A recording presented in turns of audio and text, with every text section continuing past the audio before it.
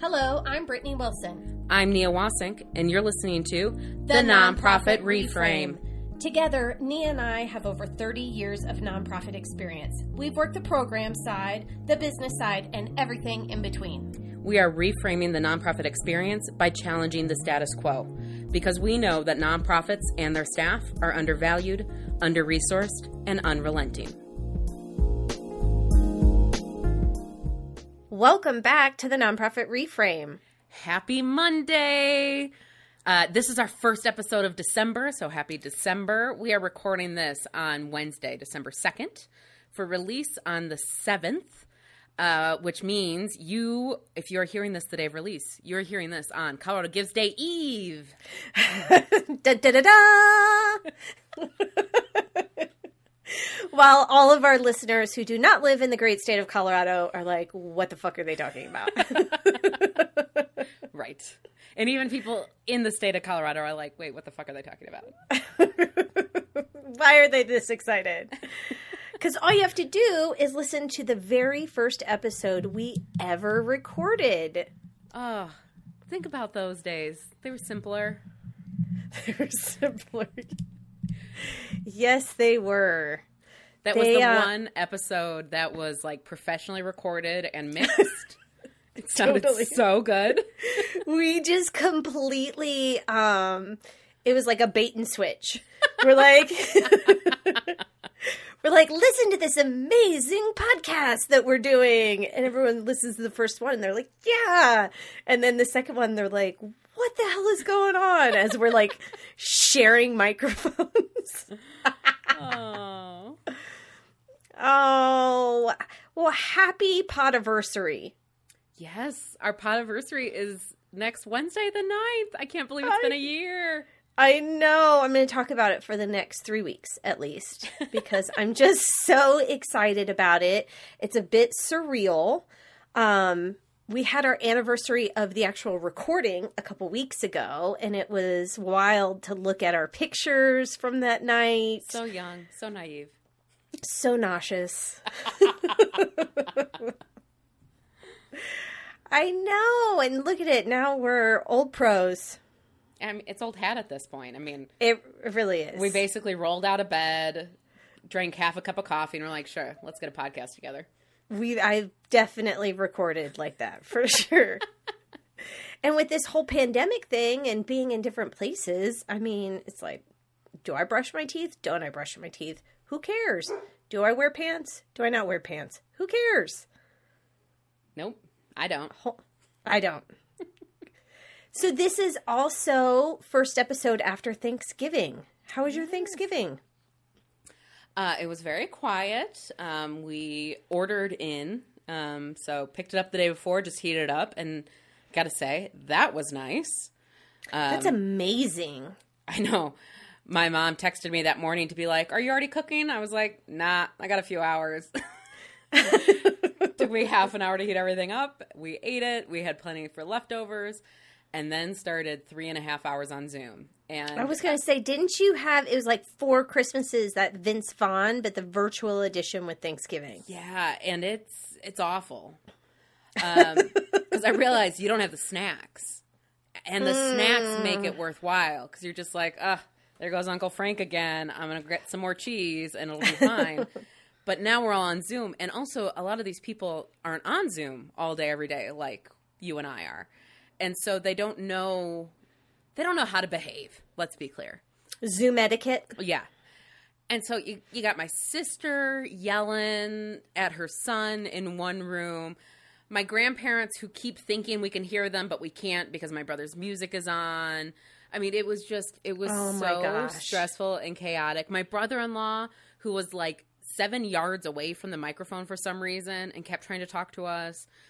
It was so exhausting. By the end, I was like, we will never do this again. That's hysterical. Well, I did see that really cool TikTok that your brother did. Was it your brother or your brother-in-law? That's my brother, Eddie. Yeah. So back in Michigan, my grandparents had a whole Thanksgiving delivery system set up. And my dad's just a little bit of an over-the-top kind of person in his life anyway, so he loves a reason for some decorations and something ridiculous. And so he created a whole system of COVID-safe delivery of Thanksgiving meals for everybody to drive up. And my brother recorded it, put it on TikTok, and it went moderately viral. Like, I think it was at like 400,000 views last I checked. Oh my gosh, I would call that viral. Yeah, it's pretty funny. That's hysterical. And your grandpa dressed up as a turkey. Yes, that was the most questioned thing. Was he a turkey or was he appropriating Native American ceremonial garb? He did intend to be a turkey. I will say that much. That was the intention. But TikTok certainly questioned it, understandably. Well, it sounds like it was a success. We also had an extremely successful Thanksgiving. We just slow rolled it all day. Ugh, we lovely. Slept in, even got a workout in. What? I know. It felt right. And then that way we could start drinking right afterwards. So we did workout, breakfast, mimosas, like in that order. Brilliant. And then watched the parade with the kids, watched the dog show. Oh, cute. Yeah.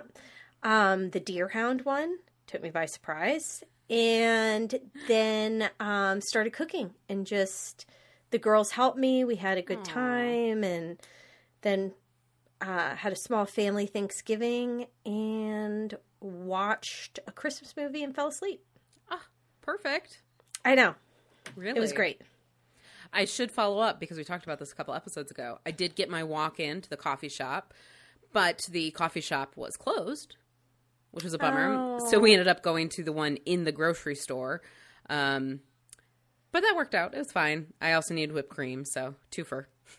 There you go. Exactly.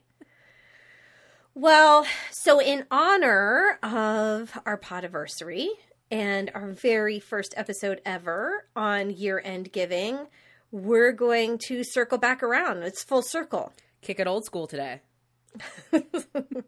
We know that all of you fundraisers are in the thick of it right now. This is the season. Giving Tuesday was yesterday. How did it go? You heard reports that it was actually went really well, right? Yeah. And none of this is official data or anything, but what I heard was pretty significant increases. There are a couple of folks I follow on Twitter who work for CRM companies, and both of them reported double the revenue over last year for most of their clients. So that is boding well, I think, for our Colorado Gives Day. Yeah. So just to recap for those who have not listened to our first episode or maybe none of our episodes, we live... Hello, welcome. We live in Colorado, and here we have an annual giving day that's statewide called Colorado Gives Day, and it always falls exactly 1 week after Giving Tuesday. It's dumb as super fuck. confusing. It's super confusing. Actually, I got into a conversation about that on Twitter this week. One of the city council members from Boulder posted, "Who are you giving to this Giving Tuesday?" And everybody's chiming in with their favorite organizations.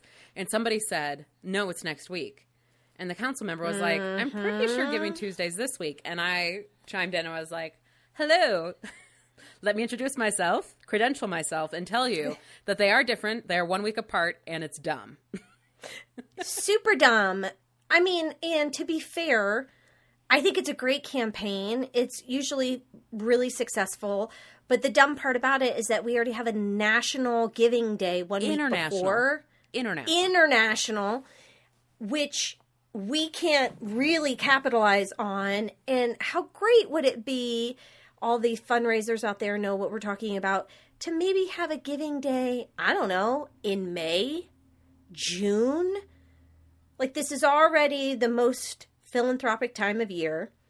You already have the push in the campaign from Giving Tuesday. Why can't we ride that wave and then use a statewide giving day to help boost revenue on the months where we're bone dry? Right. Well, it really struck me yesterday, and I think I probably talked about this a year ago briefly, but it struck me yesterday because Giving Tuesday has become such a big deal, right? Like, it is it's really getting traction now, even more so than like 5 years ago. I was on MSNBC last night, and Steve Kornacki, my boy Steve, your boy Steve, he partnered with Gap, and they are giving khaki pants away for Giving Tuesday because of him. That's hysterical. I know, That's I love hysterical. it. But like, it's so very mainstream now, and so all these nonprofits in Colorado either have to opt into Giving Tuesday, like ride that wave, or do what most of them do and say, schedule your donation on Giving Tuesday for Colorado Gives Day, which for lay donors makes 0 sense. For those of us who are in nonprofits or who are philanthropic to a number of organizations, we get it. We understand what Colorado Gives Day is. But if the point is to get new people in, they're not going to understand that. It doesn't make sense. Why would I schedule now for a week from now? Exactly. Giving Tuesday, they did the May one. What was it? Giving Tuesday now? Giving Tuesday again? Now. Yeah, and that was in direct response to COVID and the pandemic and trying to kind of boost support for nonprofits who are bearing the brunt of having this surge in services because of the pandemic. I'm not even sure how successful that was. It was. I don't have the data handy, but it really did drive a significant amount of philanthropy. And I know a lot of organizations were worried between Giving Tuesday now and just COVID-specific campaigns. What is that going to do to cannibalize their year-end appeal? And we've said it before. Studies indicate donors intend to give very generously. Those initial indicators from yesterday show that as well. So I am genuinely hopeful for next week's Colorado Gives Day and for just year-end giving generally that it surpasses our initial estimates. Yeah, I think so too. That's kind of what I'm seeing anecdotally as well. And, I just can't see somebody giving in May and then being like, I'm done for the year when it's still been such a shit year since May. Yeah. I was looking in a client's CRM this week as we were just, doing all the final prep and who's making calls, all that kind of stuff. And I was looking through their donors who gave to the COVID response campaign and saw a number of re-engaged donors, people who hadn't given in 2 or 3 years who suddenly came back. Wonderful. And then I saw a number of them had already signed up to give on Colorado Gives Day. So, this is a year. This is folks are stepping up and wanting to give to the places that they care about. I will say, for one of my clients, I'm very thrilled. Small organizations, so their overall Colorado Gives Day campaign goal is $5,000. They already have 1,500 of that pledged and scheduled. So, that's wonderful. I'm thinking they're going to hit that out of the park. Yeah. Yeah, so we have that big day will be next week. Excuse me. Getting verklempt. Will be next Tuesday, and so the next time we record will be the day before. Day before. So we still won't know. We won't know. No. I'm going to go ahead and congratulate our future selves and put it in the universe. But yes, I always kind of use that as an indicator for year end. So it'll be great to see what that brings out. And then we have our appeals. Right, yeah. The Giving Days are just one piece of this larger year-end campaign that everybody's running. What is yours looking like this year? Any bright spots? Anything to be excited about? Well, putting an appeal letter together is always so much fun. It's my favorite. You know what's actually my favorite is getting everybody's appeal and then you and I texting back and forth and critiquing them. I know, we do that. We were doing that yesterday. I know. And hey, in all fairness, I'm sure there's another fundraiser out there that's looking at my appeal and doing the same thing. I would hope so. Yes. It's so fun. It is. It's a lot of fun. Like, ooh, they did that. Ooh, where's that? Why is there not a remit device in this one? Come on, guys. Yeah. Ooh, where's the donate button? Well, I guess that's online. But, yeah, so I think one positive thing is that we got ours out earlier this year than normal, which was a definite bonus. But even then, it's like I cannot seem to estimate the appropriate amount of time that it's going to take to get it to the printer.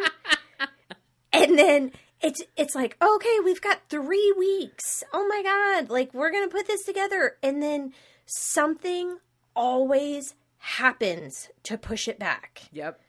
And push it back and push it back. And then this year there was the election. And so then there was the fear that the Postal Service was going to take longer and that they were holding on to mail for weeks at a time. And I still had this moment where we had a segment that they printed, but we wanted pulled out so that we could write notes on. And I am racing to their offices because I also have completely lost the ability to track how long it takes to get anywhere because I don't drive anymore. And so I'm racing to their offices and I call them and I said, can you just set it outside? Like, I am right around the corner. And thank God they said yes. And sure enough, it was like 5 o'clock. Boom. They're gone. There's no one to be found. But there's my box. Oh, thank goodness. Sitting outside. Oh my gosh. It's just always a race. It's always a race. Did you ever work at an organization that had the United Way blackout period? Yes. Oh my God. I can't believe we haven't talked about this yet. I know. Well, it's funny that you bring it up because yes, and that's why it's always stuck in my head that it has to be after November 15th. Yes, I have the same block. Okay, so for those of you who aren't familiar, United Way, and let me just say, on the whole, not a fan. But if you were a United Way grantee or part of their employee giving thing, you had a blackout period. You could not send your mailed appeal until after November 15 because they were out soliciting these companies, right? Like that was the reason behind it. Right. Yep. And so we always had ours like dropping the 16th, like the day we could. And I remember like having calls with the mail house being like, do not drop it in the mail today. United Way's going to cut us off. And it was always such a thing. And then I switched to an organization who didn't have United Way funding. And it was like, we can drop whenever the fuck we want. And it was amazing, except for this brain block I have around it. Yeah. I mean, I'm just been trained now. It's like November 15th. I was talking to a client recently, and they were like, well, best practices say it's after November 15th. And I was like, no, they don't. And we realized she had the same thing. She thought it was a best practice thing, not a United Way blackout. It's so true. We've never verbalized that with each other. So the big question, when did your primary mailing drop this year? I think it dropped on the 18th. Oh, nice. Not bad. Not bad. Not bad. It was not before the 15th. It was supposed to be, but it got delayed. Well, and with the election and Thanksgiving, you kind of had the sandwich thing. I was able to, the one that I actually worked on directly, we were able to drop it on the 10th. Wow, nice. Yeah, which ended up being perfect timing. And then we do a follow-up postcard and, all of that's good. But, so this is interesting. If you remember back to that time, a few weeks ago, that's right when restrictions were starting again because of COVID. Like, don't go to the office unless you have to. And so it's a very small client. We do a lot of personalization. We have notes and things. And so we don't pay the mail house to stuff them, have volunteers or interns. And so I'd been talking to the executive director. What do you want us to do? Do you want me to just give it all to you and you figure it out? Do you want me to prep it in batches so you could give it to, say, an intern to do at home? As long as you commit to getting it back from them and dropping it on time, because that always worries me. And, we go round and round and round. And she said, yep, batch them out. And then decided to do the same thing for the postcards. So I spend countless hours, right? Like making sure the labels, matched the letters, matched the note cards for each individual one. And then she sends me this picture of all of them in this big room, assembling them together. I spent so many hours prepping individual packages for you all to just do it together anyway. Oh my goodness.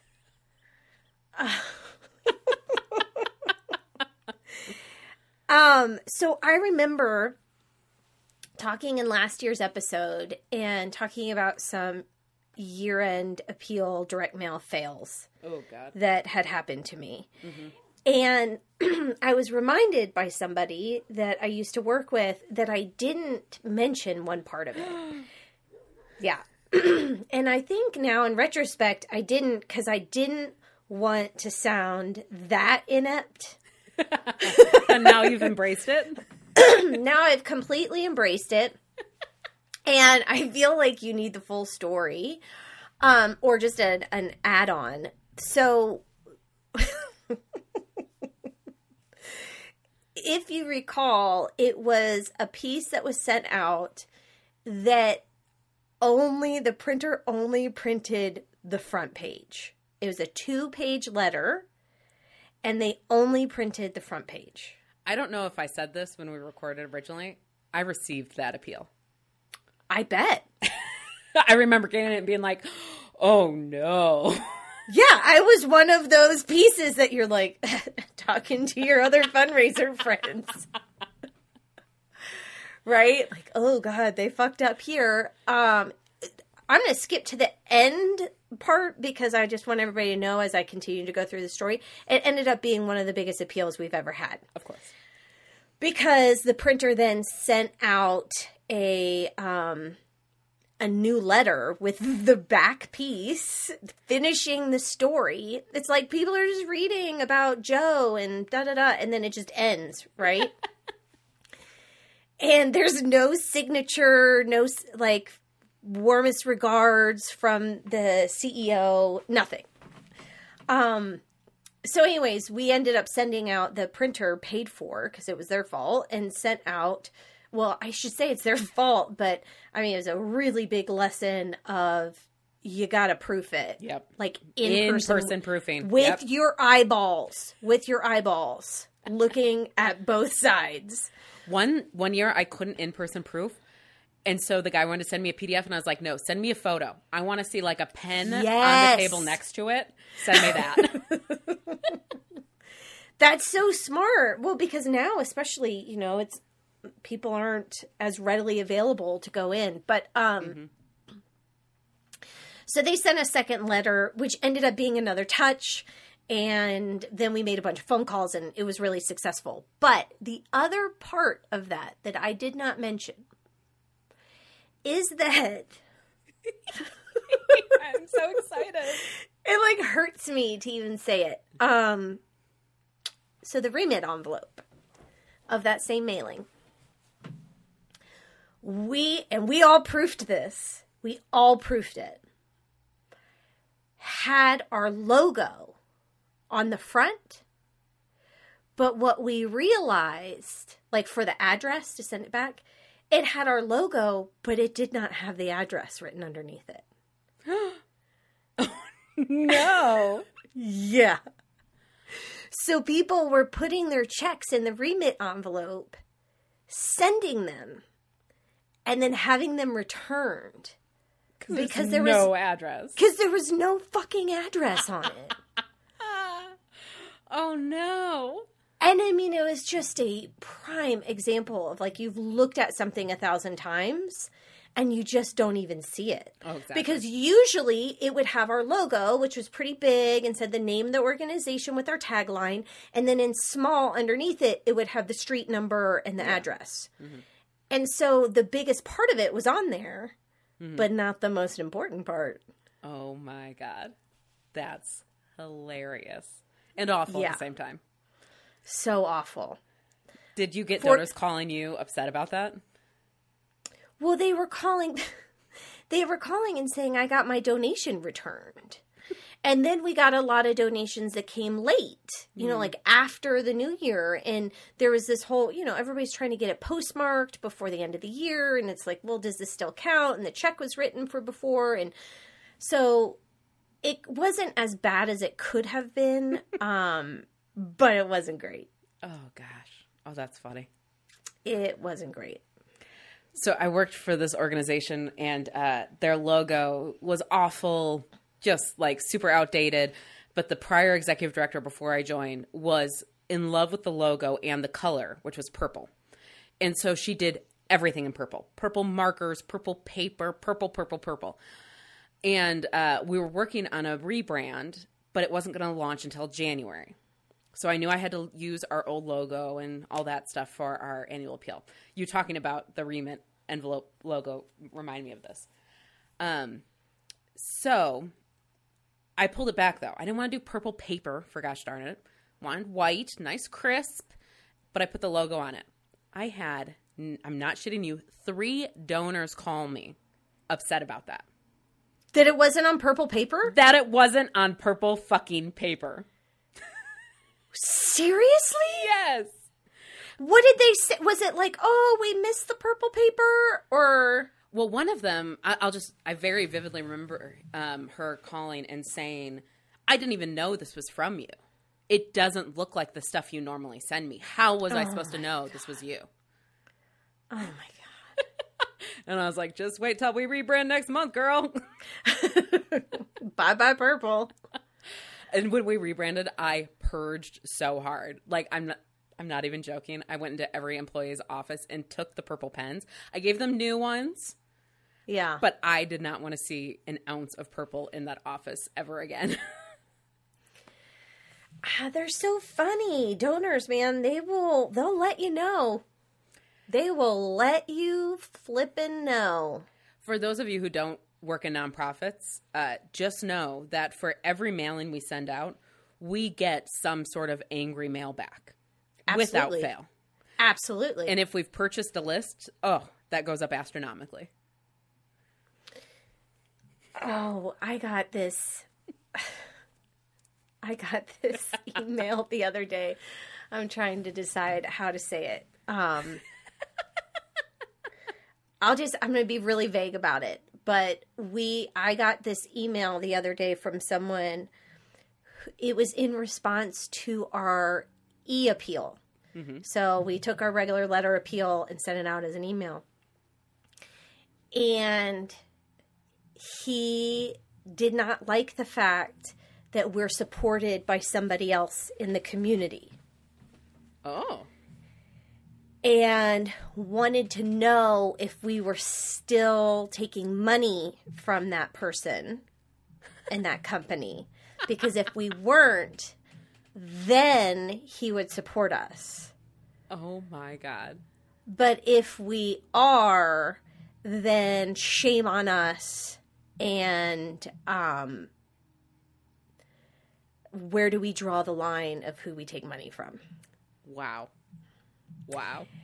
Yeah, and I understood his point, but it was such a brash email. Mm-hmm. And it just came across so condescending. Oh, yeah. I don't know. There again, we talk about this all the time. There's quick to be this like, shame on you for blah, blah, blah. It's like, give me a break. Like, we are just trying to serve our community, you know? But yeah, that was clearly his personal feelings. And I almost wish I could be like, no, we don't. How much you going to give? And call his bluff. I know. Yeah. So we will hear from people and they will let us know. I think the most common one that I've gotten are the angry notes scrawled back on the letter that say things like, only ask me for money once a year. Once a year. And I was like, okay, we are a small organization, but segmenting out one single donor for a single mailing, right? Really gosh darn hard. It is so fucking hard. What I would end up doing is I would actually mark them as do not mail and put on my calendar the one day a year that I would send him a special appeal. It's ridiculous. Like the amount of extra time I'm now taking for you and your $20 is ridiculous. Just accept the mail. And throw it away and recycle it. Yeah. I mean, the point of the matter is we thought you cared about this mission and we wanted to keep you updated. Right. I know. That's so funny. Yeah, ones that's like, I only give this one time at holiday, or you can only send me in the spring. Sometimes they dictate, like, the time. When? Yes. Yeah. Like, they think we've got some massive team of experts. Oh, let me just put that in the database then. I know. I'm like, how do I put that in the database? And none of this shit in the database is accurate anyways. Oh, true. Oh, well, we hope that all of your year-end strategies are going well. I miss being in the office. This is my favorite time of year where all the envelopes start coming in and you get to see all the checks and I miss not being able to do that. Yeah. I had a client who would make their remit envelopes a different color just so that they could see them from afar. Ah, so smart. I thought it was adorable. She was like, oh, no, there's no, like, greater purpose. It doesn't, like, improve response rates. I just want to know that those 3 red ones are mine. Yeah. It's such a fun, like, sense of celebration this time of year. Yeah, I miss that, too. And then we get to move in to 2021. Oh, Brittany, why'd you have to go there? I know. I'm, like, already thinking ahead. I know, and who knows what that's going to bring or what that'll look like. So I guess we just need to hopefully ride this gratitude wave over the next 3 weeks through December. Yeah. And you can do that here with us on the pod because we have some fun stuff in store. Let me tell you. So do we want to talk about it? Oh, yeah. Let's talk about it. Okay. All right. So because it is our podiversary and and because, we don't have anything else to do, we want to celebrate with all of you. You know, the podcast is such an interesting medium because there's not a lot of interaction. And we often say, like, I forget who listens or that people even listen until somebody says something to me in a conversation. And I'm like, how the hell did you know that my family eats squirrel at Thanksgiving? Speaking of your rest stop story, people are loving. I hear about it almost every day from somebody who has listened to that episode. Yes. I told it to my kids the other day, which I thought was funny because telling it on the podcast reminded me about it. So I told them and they thought it's hysterical. I said, the next time you talk to Papa on the phone, you tell him that you can't believe that he left Mommy at the rest area. Oh, that's so great. Oh, that's funny. So what are we going to do? What do we decide, Nia? Oh, I was just going to, like, make a cake for myself and call it good. No, we're going to do a live taping. Oh, right. I forgot about that. So the live taping is happening on Thursday, December 17th. Mark your calendars. 7 to 8 p.m. Mountain Time. So that's pretty late for y'all out east. But hopefully it's after the kids have gone to bed and you can just grab a drink and join us for some hoots. Some hoots? Cahoots? We're in cahoots? Having hoots? No, I don't know what that means. I think the real question is, what time is it going to be in Bermuda? Oh, yeah, for our listeners down there, I will have to check. Okay. Well, we hope that you can manage to stay up late enough and join us for this hour where you are going to choose our adventure of what we're going to talk about. It's super fun. It's interactive. We get to meet you all.